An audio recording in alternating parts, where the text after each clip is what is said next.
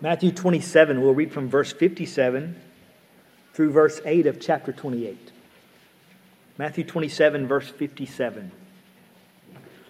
When it was evening, there came a rich man from Arimathea named Joseph, who himself had also become a disciple of Jesus. This man went to Pilate and asked for the body of Jesus. Then Pilate ordered it to be given to him.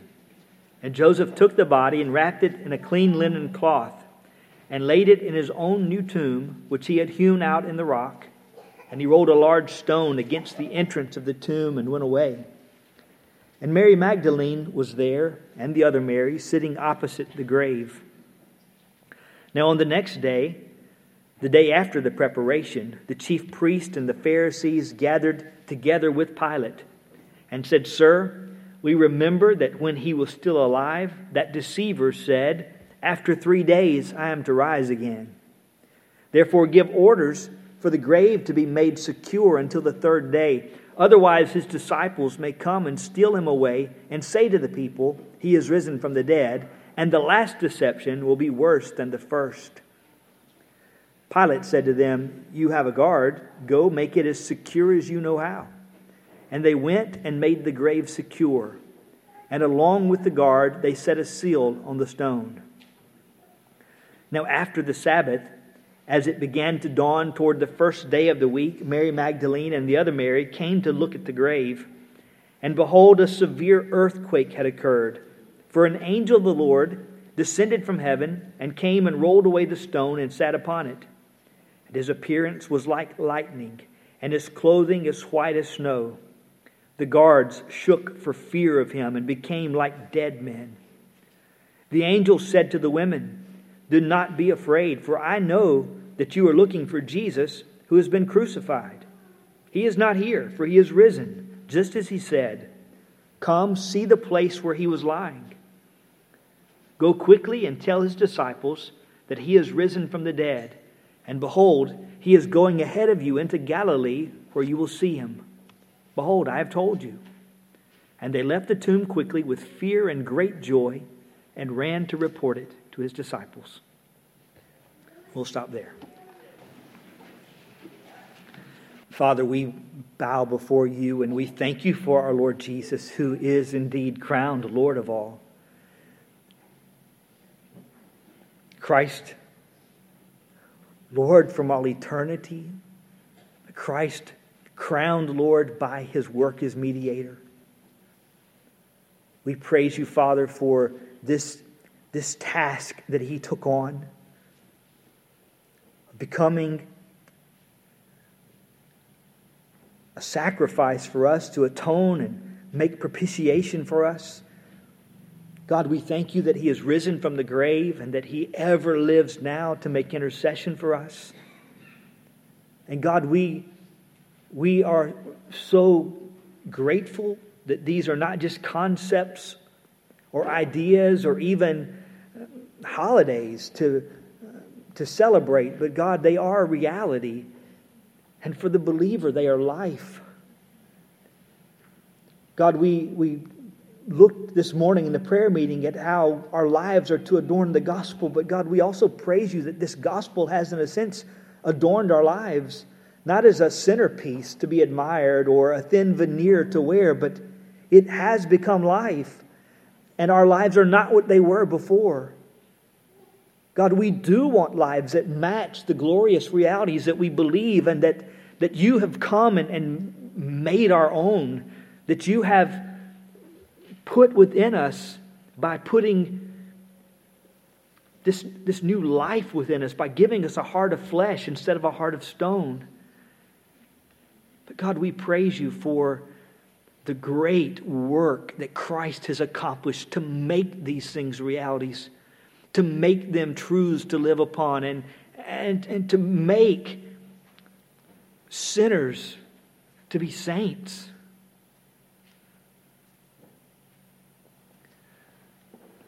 God, we, looking at these truths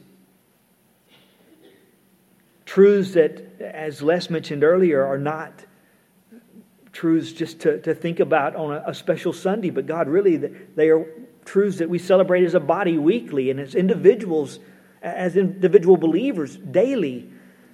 God, we want to worship you in them. Father, we pray that the weight of these realities would be felt by all assembled here. And that our hearts would be turned together to worship our King. We ask in Jesus' name. Amen. Well, Matthew 28, we'll be looking particularly at verse 6, where the angels say to the two Marys, "He is not here, for he has risen, just as he said. Come, see the place where he was lying." Today is Easter. For many, Easter is a long weekend with candy and eggs and bunnies. And there are those in that crowd who are largely ignorant of anything concerning Jesus of Nazareth, including his resurrection. For others, they may know some of that, but they're hostile to the gospel. They're hostile to Christ. They may scoff at the notion of a resurrection or the need of a Savior. For many in our land, Easter is a religious holiday to tip the hat to Jesus. Attendance swells in many churches where people don't otherwise attend. But for many of those people, Christ is really, indifferent. They're indifferent to Christ. They're irreligious otherwise, and they live as though Christ does not exist. He does not really fit their lives. For the believer, it is in some ways another Sunday because, as already mentioned, we celebrate the resurrection of the Lord every Sunday. We meet on Sunday, the Lord's Day, because Jesus rose on Sunday. Charles Spurgeon wrote, "We gather together on the first rather than the seventh day of the week because redemption is even a greater work than creation and more worthy of commemoration, and because the rest which followed creation is far outdone by the rest which ensues upon the completion of redemption." While we may not talk specifically about the resurrection every Sunday, everything else that we look at, every sermon preached, every prayer prayed, really, all hinges upon the reality of the resurrection. Without the resurrection, everything else is empty. Everything else is so much talk. The resurrection of Jesus is as necessary to our salvation as is his death. The death of Jesus satisfied the justice of God. The resurrection, though, is the evidence of that satisfaction. And it is upon this truth that the believer casts his hope. Quoting again from Spurgeon, "Upon a life I did not live, upon a death I did not die, I risk my whole eternity, and the resurrection is the why." The resurrection is an oft-repeated theme of the sermons found in the book of Acts. The first sermon that Peter preaches, he preaches the resurrection. But it's also a recurring theme in pretty much every epistle that's written. In Romans, we're told that Christ was raised up from the dead by the glory of the Father. In 1 Corinthians, he rose again the third day according to the Scriptures. 2 Corinthians, he who raised up the Lord Jesus shall raise us up also. In Galatians, Paul, the apostle, he is an apostle through Jesus Christ and God the Father who raised him from the dead. In Ephesians, Paul prays for a number of things for believers, which he states are in accordance with the working of the strength of his might, which he brought about in Christ when he raised him from the dead and seated him at his right hand in the heavenly places. In Philippians, Paul prays that he may know him and the power of his resurrection. In Colossians, we're told that Jesus is the firstborn from the dead. In 1 Thessalonians, we are waiting for his Son from heaven, whom he raised from the dead. That is Jesus, who rescues us from the wrath to come. In 1 Peter, Peter begins his letter, "Blessed be the God and Father of our Lord Jesus Christ, who according to his great mercy has caused us to be born again to a living hope through the resurrection of Jesus Christ from the dead." In Revelation 1, Jesus is the living one who says, I was dead, and behold, I am alive forevermore, and I have the keys of death and of Hades. The resurrection is a major theme of Scripture, and it is a central doctrine of the Christian faith. Like the apostles, we gather together on the first day of the week, and we hope that Jesus may come and stand in our midst, as it were, and say, peace be unto you. Here is the foundation of all our hope. It was Jesus who said, because I live, you will live also. It was Jesus who said, I am the resurrection and the life. He who believes in me will live even if he dies. And everyone who lives and believes in me will never die. In Matthew chapter 28, these two Marys have come back to the grave of Christ. They were there when he was placed in the tomb. They've come back after the Sabbath, on the first day of the week, as it's about dawn, to visit the grave. And what a shock that morning must have been for them. Because of the Passover, Jesus was buried hurriedly. But now they've come, verse 1 says, to look at the grave. Some of you have lost loved ones, lost friends, and you have visited the grave, perhaps as a part of the grieving process, and perhaps that's one of the reasons they're there that morning. But on this Lord's Day morning, as the women arrived at the tomb, a severe earthquake had occurred, and the angel had rolled away the stone. This morning was not going as the two Marys had anticipated. They arrived and found that Jesus was not there. The fact that he was not there is proclaimed by the angels. As they say in verse 6, he is not here. Can you imagine? This is the right place, isn't it? This is the correct tomb, and there's no headstone. Yes, it's the right place. It's the correct tomb, but here's where the Prince of Life was laid. But you're mistaken in this, because he's not here. He's not here. Where is he then? Has somebody moved him? That's what the scribes and the Pharisees had been concerned about. They'll hide him, and this deceiver will deceive us really then, because everyone will say he's risen. Has his body been stolen? Well, no. He's not here. He is risen. He is risen. He's gotten up. It's the same word that in other places could be translated wake up. Jesus wasn't just asleep. He was dead, but he gets up. He rises from the dead. In Acts chapter 1 and verse 3, speaking of the apostles, Luke writes, to these apostles, he also presented himself alive after his suffering. He's risen, and he presents himself alive. The fact that he was not there, shocking as it was to them, in one sense, I guess shouldn't have been shocking, because they'd been told that he would not be there. The fact that he's risen was predicted by Christ. The Pharisees and scribes remember that. He said he'll rise after 3 days, but Mary and the apostles, the disciples, seem to have forgotten it. They have come to see a corpse, not a resurrection.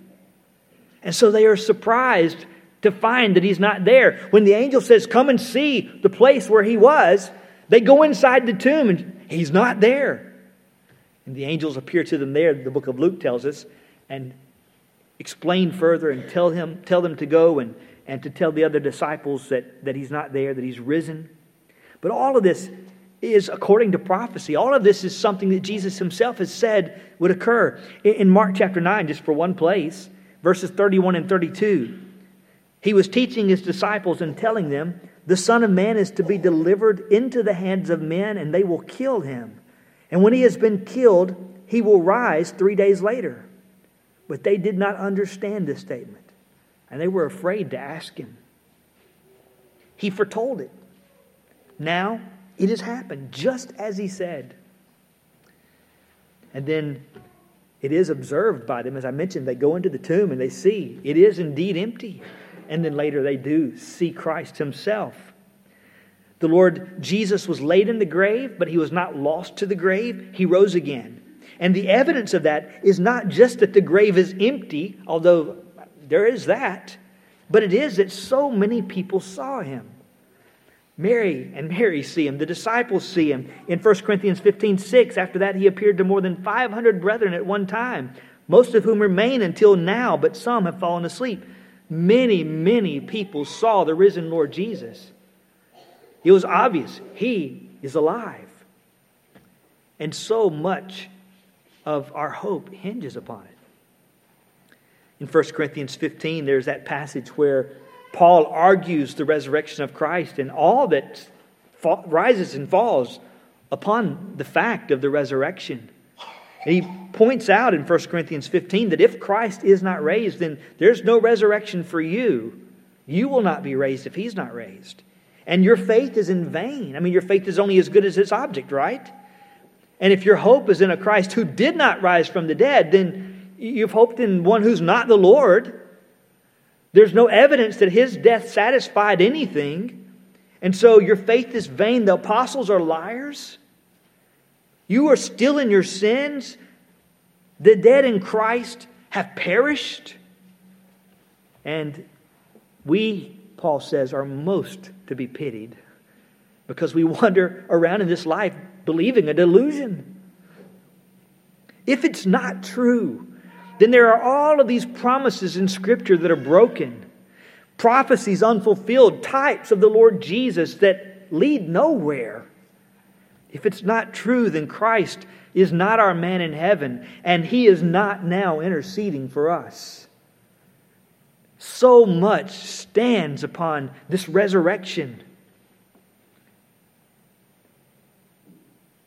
Well, Matthew gives us these facts, but I want us to think beyond just this morning as we think about the resurrection and gather some things from other portions of Scripture.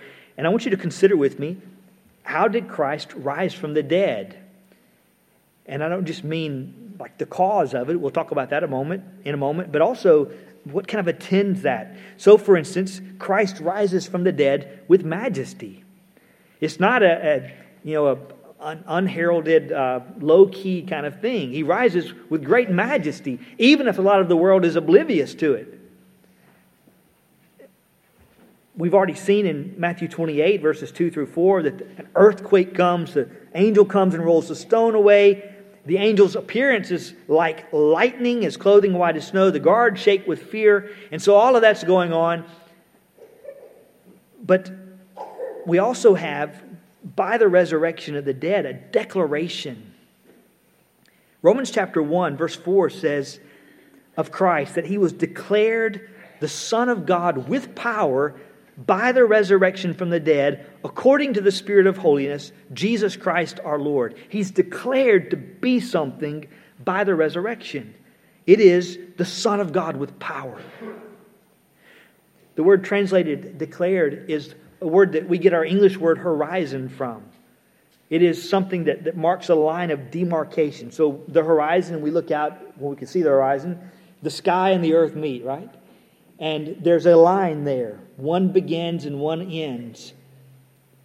The resurrection is a kind of line of demarcation. There's a truth marked here of something that's happened. And this declaration is made by the resurrection of Christ. That's a new reality. It marks Jesus as the Son of God with power. But what does that mean? Jesus was already the Son of God. And as God, he's already omnipotent. He has all power. So what in the world does it mean? It's not a change in his essence. But the resurrection does declare that he has indeed conquered death and the grave. The resurrection declares that he has been highly exalted by the Father as the God-man, as the mediator. And so you have passages like Philippians chapter 2, verses 6 through 11, speaking of Christ, who, although he existed in the form of God, did not regard equality with God a thing to be grasped, but emptied himself, taking the form of a bondservant, and being made in the likeness of men, being found in appearance as a man, he humbled himself by becoming obedient to the point of death, even death on a cross. For this reason also, God highly exalted him and bestowed on him the name which is above every name, so that at the name of Jesus every knee will bow, of those who are in heaven and on earth and under the earth, and that every tongue will confess that Jesus Christ is Lord, to the glory of God the Father. There's an exaltation that belongs to him because of his work as mediator, and the resurrection declares that. What Christ has done as mediator has been accomplished. It satisfies the wrath of the Father. The debt is paid, and the resurrection declares it is done. It is finished. What he said is finished. It is in fact finished. It's accepted. And Christ is exalted as mediator. In Acts chapter 2, verses 33 and following, the Bible reads, "Therefore, having been exalted to the right hand of God, and having received from the Father the promise of the Holy Spirit, he has poured forth this which you both see and hear.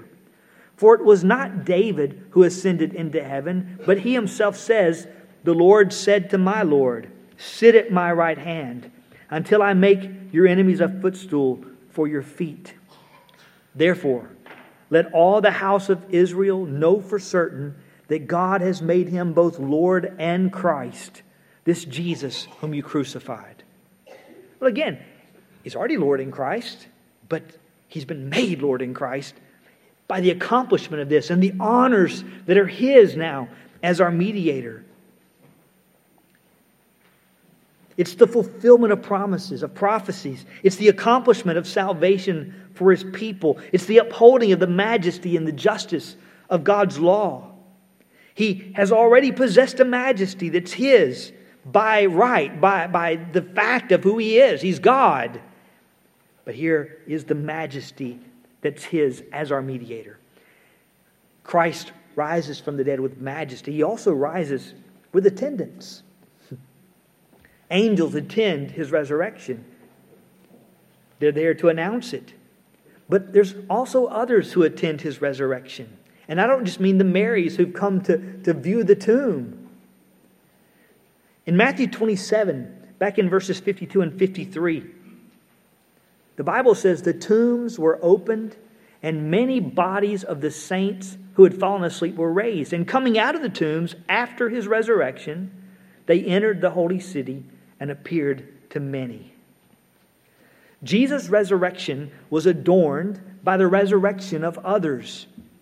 And these others who were raised are saints. Many bodies of the saints. Other Christians. Others who've hoped in him and looked for his coming. When Christ was raised, following his resurrection, they came out of their tombs, entered into Jerusalem, and were seen by many people. And evidently recognized by many people. Can you imagine? Bill? Is that you? You died 10 years ago. Can you imagine? But here are all these saints who have come and are being seen by the people of Jerusalem. And they come after his resurrection, I believe, giving witness to his resurrection. Christ has risen. What are you doing here? I'm here because Christ has risen again. He left the grave. He's alive. Christ rises by his own power. There are verses that describe God as raising him from the dead, or by the Spirit being raised from the dead. But there are also verses in which Christ very clearly says that he takes up his own life. Christ rises from the dead by his own power, and those saints who came out of the grave here rise from the grave by his own power, by the virtue of his resurrection. And we're going to see in a little bit, that is the same power that guarantees that we will one day, Christian, rise from the dead. The angel who rolled the stone away may have moved the stone, but the angel did not cause Christ to come out of death into life. Jesus resumed the life that he himself laid down. In John 10:18, Jesus said, "No one has taken it away from me, my life, but I lay it down on my own initiative. I have authority to lay it down, and I have authority to take it up again. This commandment I received from my Father. In 1 Peter chapter 3, verse 18, Jesus is said to be put to death in the flesh, but made alive in the Spirit. Christ also died for sins once for all, the just for the unjust, so that He might bring us to God, having been put to death in the flesh, but made alive in the Spirit. Here, the Spirit, I don't believe is the Holy Spirit, but it's Jesus' Spirit as opposed to the flesh. That is, He's made alive by His own divine nature as opposed to His human nature. He gets Himself up from the grave.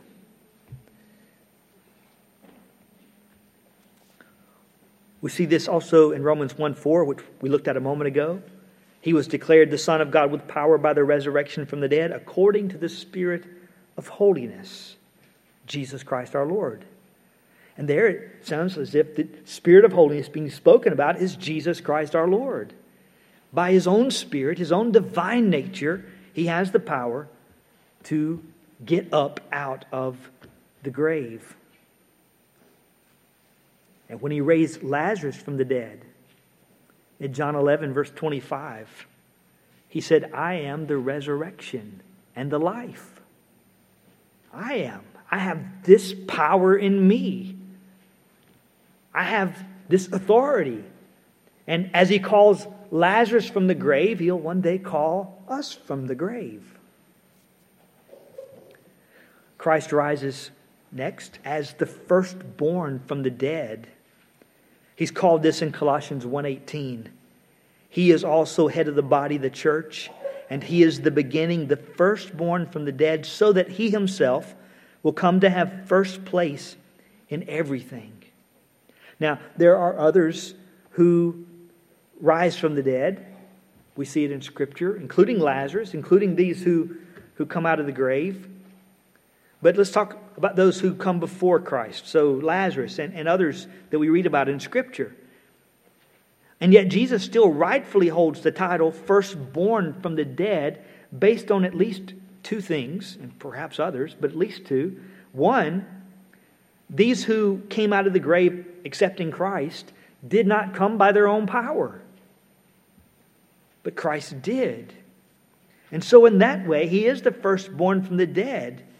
All others who come out of the grave are raised by the power and the virtue of Christ Jesus. It's not their own power.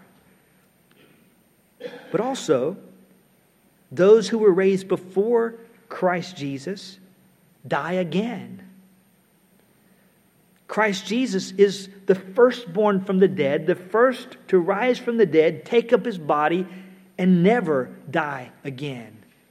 And so again in Revelation 1, I was dead, but behold, I'm alive forevermore. He does not die again, and He's not the last who will come out of the grave, never to die again.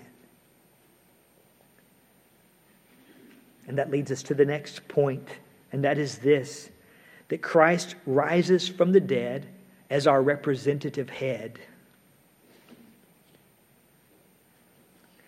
1 Corinthians 15:20 says, but now Christ has been raised from the dead, the first fruits of those who are asleep. The first fruits. But it's a taste of what's to follow. In Romans 6:5, we read, if we have become united with Him in the likeness of His death, certainly we shall also be in the likeness of His resurrection. You understand that we are all born in Adam. Adam is our representative by birth. And we all sinned in Adam. We all fell in Adam. We all have inherited death in Adam. And the only way to escape what Adam has won for us, if you will, is to find a new head, a new representative. And there's only one, and that's Christ. When a person is born from above, that person now has a new representative, a new head, the Lord Jesus Christ. He is our representative when He goes to the cross. There He dies as our substitute. Because we're represented by Him and united to Him in His death, our debt is paid, and we will not have the wrath of God poured out on us. But if He is our representative in death, if we are united to Him in His death, we will also be united to Him in His life, in His resurrection. As our representative, when He rose from the grave, conquering death and the grave, He secured our resurrection. And so Jesus is said in Ephesians 2:6 to have raised us up with Him and seated us with Him in the heavenly places in Christ Jesus. He's the first fruits. But there are other fruits to follow. He comes from the grave, rising from the dead as the representative of His people. So Christ comes from the grave with those things attending Him, if you will. That then secures or guarantees our resurrection. So the next major point, the last one really, is this. How does Christ's resurrection secure or guarantee our resurrection? Christ's resurrection secures our resurrection first by a payment. Now, I don't mean that His resurrection itself adds anything to the payment made. The debt was paid by our Lord's obedience and suffering. But the Scriptures speak of our justification as being tied to the resurrection. Romans 4:25 says, He was delivered over because of our transgressions, delivered over to death, and He was raised for our justification. Because of this, there are old writers who speak of the resurrection as being a meritorious cause. That is, it in some way secures our resurrection. It somehow secures the completion of this transaction. But in what way? Well, let me try to give you an illustration that might help. And this is not an exact, okay, but hopefully it will make a point. Imagine that you co-sign a loan for someone. Maybe it's a family member who seems to have had kind of, rough go of it, and maybe their rough go of it's because they're not so trustworthy. Who knows? But anyway, they talk you into co-signing a loan, and your house is somehow tied up in all of this. And you find out kind of late in the situation that payments are not being made regularly, and your house is in danger. And so you go to the family member, and you have a heart-to-heart conversation with them and say, look, you said you could pay it, and it's time to pay it. And look, I will take care of it. Don't you worry. I promise. I'll go to the bank today. I'll take care of it.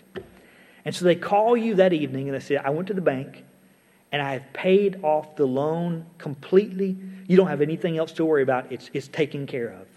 You think, thank you. Thank you for taking care of that. You go to bed that night and you wake up wide awake and you think, what if they're lying? What if the debt hasn't been paid? I mean, it's easy to say that. What if, I find out I'm in foreclosure and I lose my home because they said they took care of it and they didn't? And so you wake up and you call your relative and you say, look, could you just give me some assurance here because I'm really concerned about this. And so they drive to your house and they hand you the loan papers that are stamped, paid in full. And you see the evidence that the payment has indeed been made. Christ's resurrection is the paid in full stamp, if you will. The payment has been made. Okay, but how do I know? How do I know it's paid in full? How do I know the Father actually received the payment? That it's been applied to the correct account? Have you ever had that happen? How do I know? Because God has declared it through the resurrection of His Son. He's the Son of God with power. A declaration has been made through His resurrection. Jesus' testimony concerning what His death would accomplish is trustworthy. He's not your relative, okay? Not in that sense. And the testimony of all of Scripture is trustworthy. But in the kindness of God, the resurrection is the loan paper stamped, paid in full. The resurrection is given to us by God to satisfy our faith that God Himself is satisfied with the payment that's been made and the debt is no more. It's done. It's canceled. This certificate of debt has been removed. It's no longer there. It's not on the books anymore. He's been raised because of our justification. Our transgressions have been paid for and satisfied by His being delivered over to death. But the proclamation that the debt's been discharged, that was necessary. And it's been accomplished by His resurrection. In 1 Corinthians 15:17, Paul writes, if Christ had not been raised, your faith is worthless. You are still in your sins. How do I know I'm not still in my sins? How do I know my faith is not worthless? Because Christ has been raised. The evidence is there. Christ has accepted the payment in full. Also, while the debt has been paid, the resurrection of Christ is not a private matter. It's a public matter. And so you could think of it this way perhaps. It's a public proclamation. And so the cancellation of the debt is not something that's been done in secret and hidden away, and you have to go and try to find someone who will tell you about it. But it's like a public note burning. It's done. Everyone, we want you to know the debt's been paid, that the note is burnt, and it is no more. The certificate of debt has been removed. Now, since Christ Jesus has risen, signifying that the debt has been paid, He has made the way possible for us to be raised from the dead. Payment. Here's the receipt of the payment.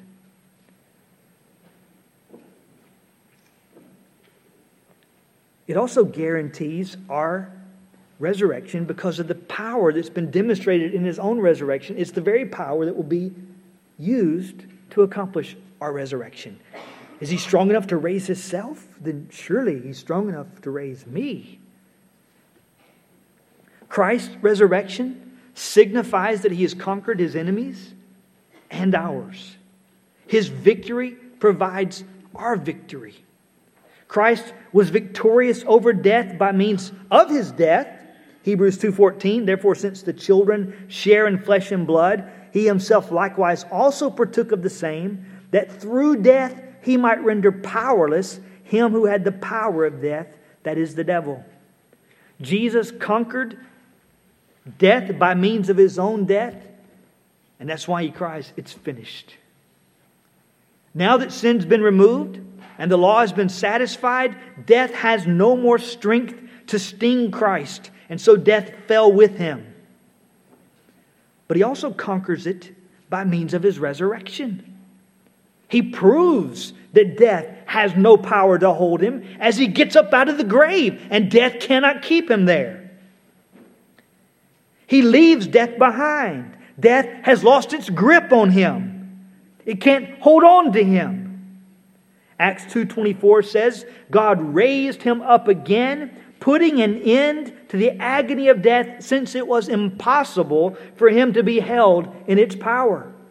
It had no power to hold Him. God raised Him up. And so now, having conquered death, He has the keys of death and Hades. Death cannot hold Jesus Christ, and neither will it be able to hold those who belong to Him. United to Him, so united to Him are His saints with Him, that Paul writes to the saints at Ephesus that He has raised us up with Him, in a sense, already, and seated us with Him in the heavenly places in Christ Jesus. In Colossians 3:3, Paul writes, you have died, and your life is hidden with Christ in God. At the appropriate time, the dead in Christ will be raised by Christ, their head. Again, united with Him. His saints are so united with Him that Paul argues from Christ's resurrection to ours, and then he argues back from our resurrection back to Christ's resurrection. So in 1 Corinthians chapter 15, verses 12 and 13, Paul says, now if Christ is preached that He's been raised from the dead, how do some of you say that there is no resurrection of the dead? But if there's no resurrection of the dead, not even Christ has been raised. You say Christ hadn't been raised, then you can't be raised. And if you can't be raised, then Christ can't have been raised. They stand and fall together. You can't have one without the other because we are united together with our head. In Romans chapter 8, verses 10 and 11, again Paul writes, if Christ is in you, though the body is dead because of sin, yet the Spirit is alive because of righteousness. But if the Spirit of Him who raised Jesus from the dead dwells in you, He who raised Christ Jesus from the dead will also give life to your mortal bodies through His Spirit who dwells in you. The same Spirit that raised Jesus from the dead now dwells in the believer. And that same Spirit will give life to our mortal bodies. The resurrection of Jesus does not just provide for the possibility of resurrection, it assures it. If He's risen, they will be risen. If they don't rise, He hasn't risen. Third, the resurrection of Christ provides for His saints. It guarantees, by providing, if you will, a pattern. The resurrection of Christ guarantees His children will also be raised, and it guarantees the dimensions of what that resurrection will look like. Jesus' resurrection, as the firstborn from the dead, as the first fruits, is a pattern for our resurrection. In Philippians chapter 3, verses 20 and 21, the Lord Jesus Christ, who will transform the body of our humble state into conformity with the body of His glory by the exertion of the power that He has even to subject all things to Himself. He will transform us and conform us to His likeness. As He does that, in this resurrection, we will have the same body. It's not a different body. It's a changed body, but it's the same body. Jesus' Spirit did not leave His body only to inhabit another body.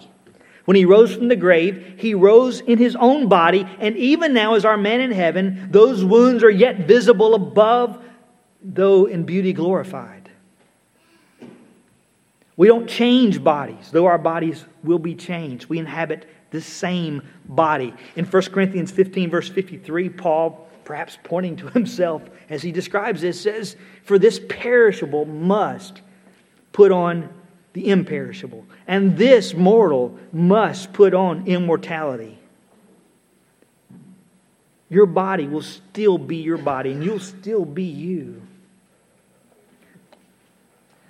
When I was about 9 or 10, about my boy's age, we went to a different church. My dad became a pastor of a church out in the country, and they had a different hymnal than we'd grown up with. So we learned new hymns, like many of you learn new hymns when you come here. They weren't all great hymns, but they were different hymns. And there was one song that we sang that was about the resurrection. On the resurrection morning, when all the dead in Christ will rise, I'll have a new body. Praise the Lord, I'll have a new life. So, as a kid, 9 or 10 or so, I heard this, and they would sing parts. And so on the resurrection morning, all the dead in Christ will rise. The ladies would sing, I'll have a new body, and the men would come in booming, praise the Lord, I'll have a new life. And as a little kid, I thought, honestly, they were singing, praise the Lord, I'll have a new wife. I'll have a new body. Praise the Lord, I'll have a new wife.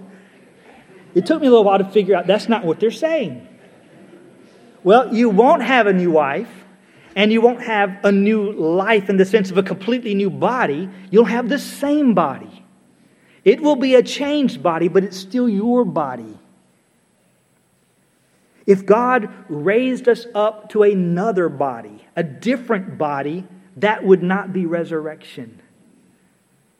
That would be creation. Resurrection is the raising up of something that has fallen. Christ raises us to life, to inhabit the body that was already ours. Now, the same body, but it is a different. There are differences. It's improved. Jesus took up His same body, but there were differences. He went into the grave subject to death. He rose in power. And in Romans 6:9 we're told, knowing that Christ, having been raised from the dead, is never to die again, death no longer is master over him. There's a substantial change right there. And every saint who rises from the dead rises never to be gripped by death again. Death no longer has any subjective power or objective power over the believer. In a similar manner, our body, in 1 Corinthians 15, verses 43 and 44, is sown in dishonor. It is raised in glory. It is sown in weakness. It is raised in power. It is sown a natural body. It is raised a spiritual body. If there is a natural body, there is also a spiritual body. When the Bible speaks here of a spiritual body, it obviously doesn't mean we become a spirit without a body like a ghost, but rather a spiritual body as opposed to what we are now. There's a change that occurs. And in that change, weaknesses and flaws and defects and deformities will not characterize this resurrected body. These are all effects of the sin and the fall, and our bodies will be resurrected and changed in that way. John Didier mentioned in the prayer meeting the word cosmo and how we get the word cosmetic from it. And some people, sometimes you go and you get a makeover, and the makeover really is kind of it's a new exterior that you wash away, but it's still you. And underneath this kind of exterior, whether it's clothes or hair or whatever, everything else is still the same. But here's a makeover that is substantial, that's enduring, that really is beautifying. When Christ raises us from the dead, there will also be a priority. Jesus himself is the firstborn from the dead. He has the preeminence in everything. But when the resurrection of the dead occurs, everyone who has ever died will be raised from the dead. You do understand that. It's not just the believer that will be raised. In John 5, Jesus said, "Do not marvel at this, for an hour is coming in which all who are in the tombs will hear his voice and will come forth. Those who did the good deeds to a resurrection of life, those who committed the evil deeds to a resurrection of judgment."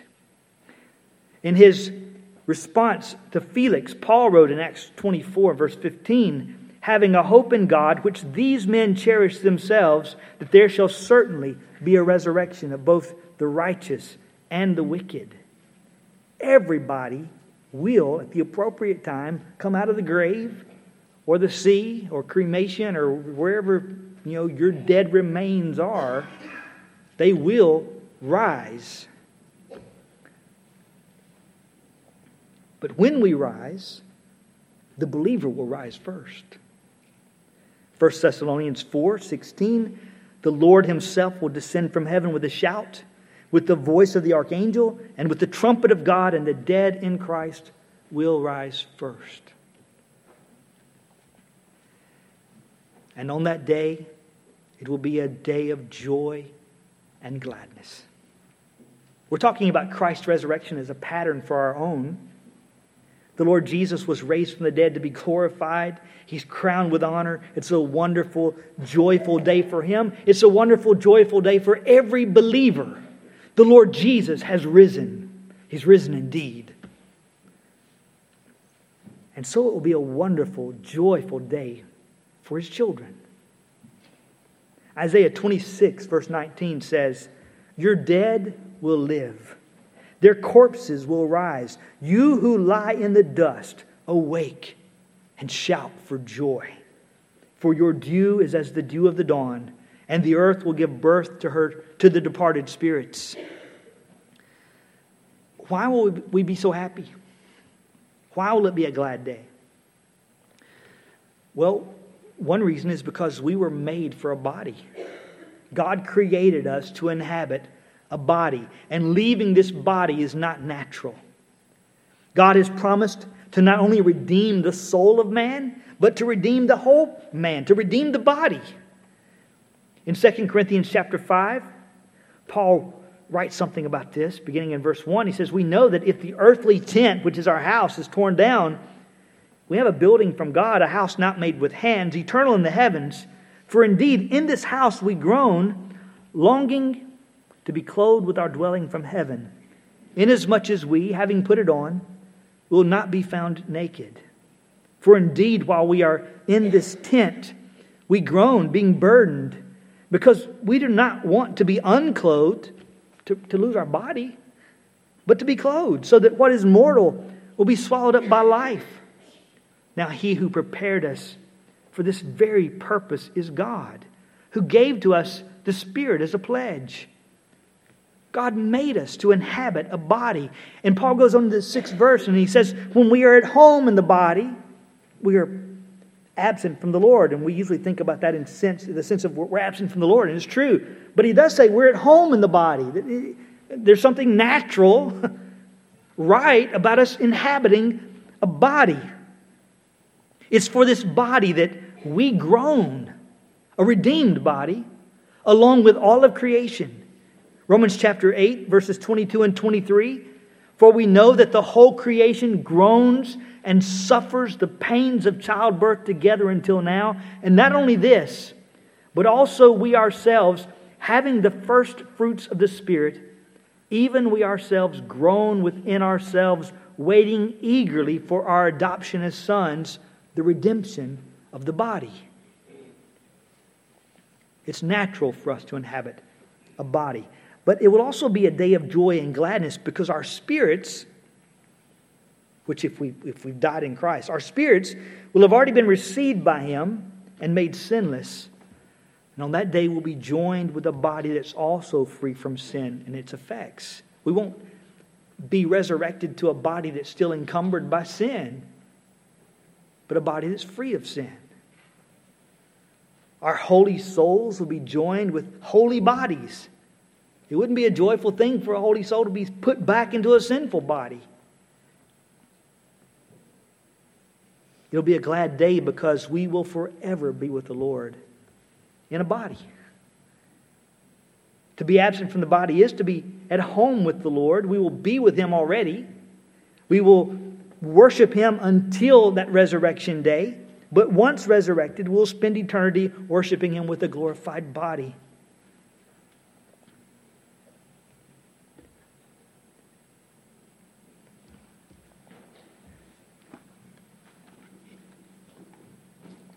When we talk about the resurrection, I hope you understand that resurrection doesn't just mean life after death. Again, to be absent from the body is to be at home with the Lord for the believer. And so it's not a matter of kind of a state of non-existence until the resurrection.